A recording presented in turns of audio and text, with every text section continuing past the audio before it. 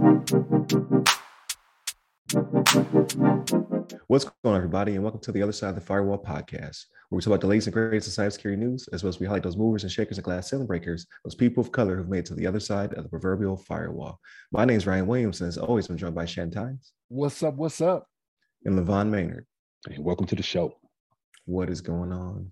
So this is our Tuesday episode. So if you have not listened to Monday, please go back, where we talk about an article that's going a little bit deeper into hiring people from diverse backgrounds to make a more diverse cybersecurity landscape. And then Wednesday will be our discussion.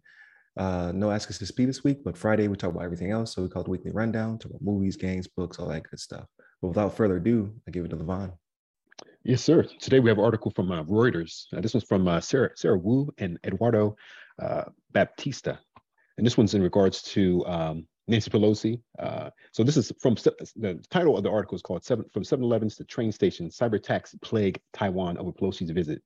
And as you may be aware, Nancy Pelosi is the U.S. House of Representatives Speaker. And she made a brief visit to Taiwan, which was a little controversial, mostly because of some of the conflict between Taiwan and China and Beijing, that they obviously don't consider Taiwan its own separate country. So I think for the most part, it's kind of like China's like looking to have Pelosi get approval from them before she can visit Taiwan, and it's up to that effect, that they don't want to have that kind of relationship between the U.S. and Taiwan so close knit. But it was a little controversial for her to go out there. But as a result, Taiwan reported that there's been some cybersecurity incidents. In particular, like they mentioned that there's the 7-Eleven convenience stores in Taiwan. They had their TV screens behind the cashier suddenly switched to display the words "Warmonger Pelosi, get out of Taiwan." And so, like, this is obviously concerning for the people in Taiwan. And the article goes on to describe that they let me find the portion down here that they mention that they believe that the hackers they may not be associated directly with the Chinese government. They're likely launched by Chinese activist hackers rather than the Chinese government. Hacker group APT27, which has been accused by Western authorities of being a Chinese state-sponsored group, claimed responsibility for the cyber attacks on Taiwan on Wednesday, saying on YouTube that they were done to protest how Pelosi had defied China's warnings with her visit. So obviously, there's a lot of controversy there, a lot of uptick from these hacker groups targeting Taiwan. And I don't want to go on to the background and the history and all this kind of stuff, but it seems like it's been a long thing with Taiwan and China and U.S. as well, with our relationship with them, and trying to maintain their independence from the mainland China. But yeah, it's a kind of interesting situation.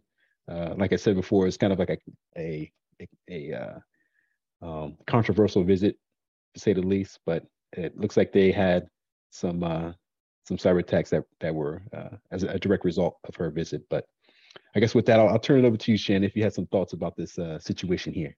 I do, actually. So when I first started reading this, right, I was like, man, if you're going to have a representative from the U.S. coming over, like, you figure you tighten up a little bit, right? This is what I thought when I first read it. I looked at the title, I started reading down. I was like, they had to know this was coming.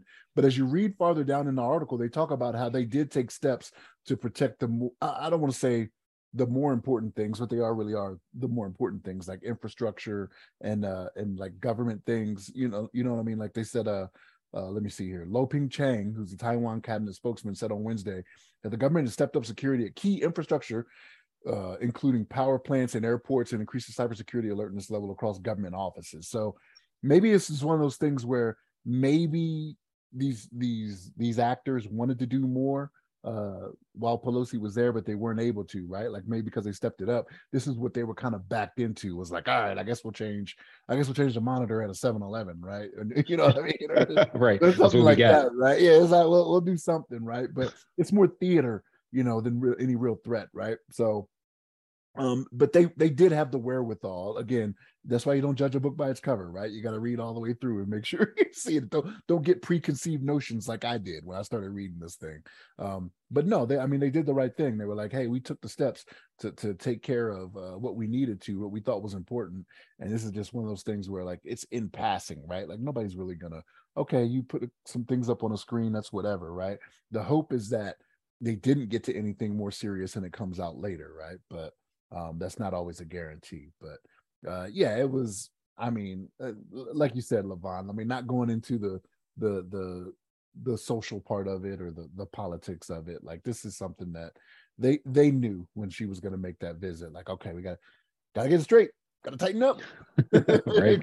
gotta make it work. You know what I mean? But yeah. Ryan, what's your thoughts on this?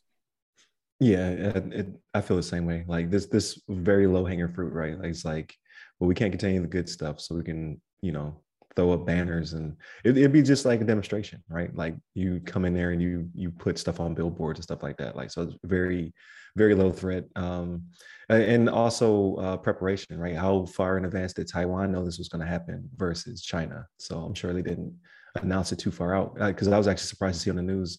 When it was going down, I was like, "Oh, okay." I didn't even know a visit was going to happen. And not that I watch the news every day anyway, right? But you think something like this would have been on social media and things of that nature. I would have saw at least on Twitter or something. But it seemed to be pretty close hold until she arrived.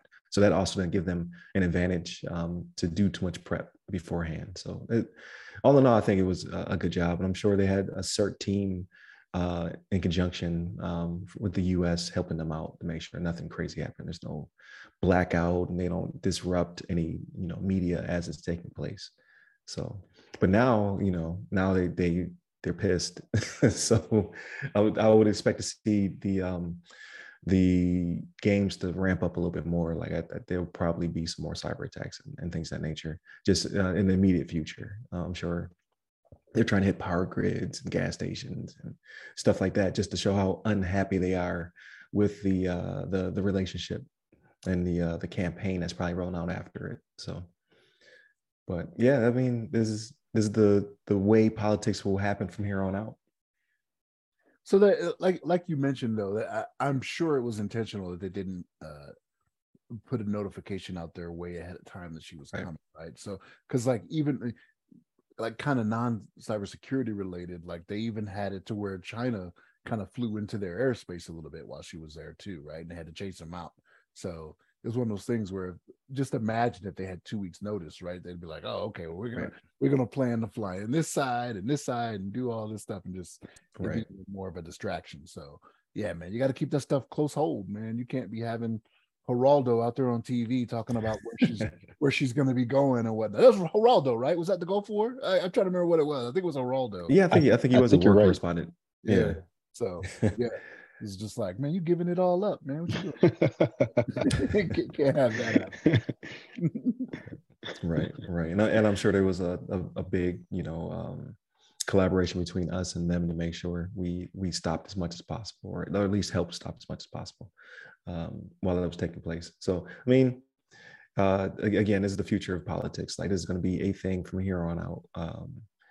And that's why you need cybersecurity. You need people on the defense side, because there's a lot of attackers out there, but there's not a lot of defenders. But I think they did a good job. Like with just 7-Eleven's getting hit, right? Like no offense to 7-Eleven, but like she wasn't going there to get a Slurpee, so it it is what it is.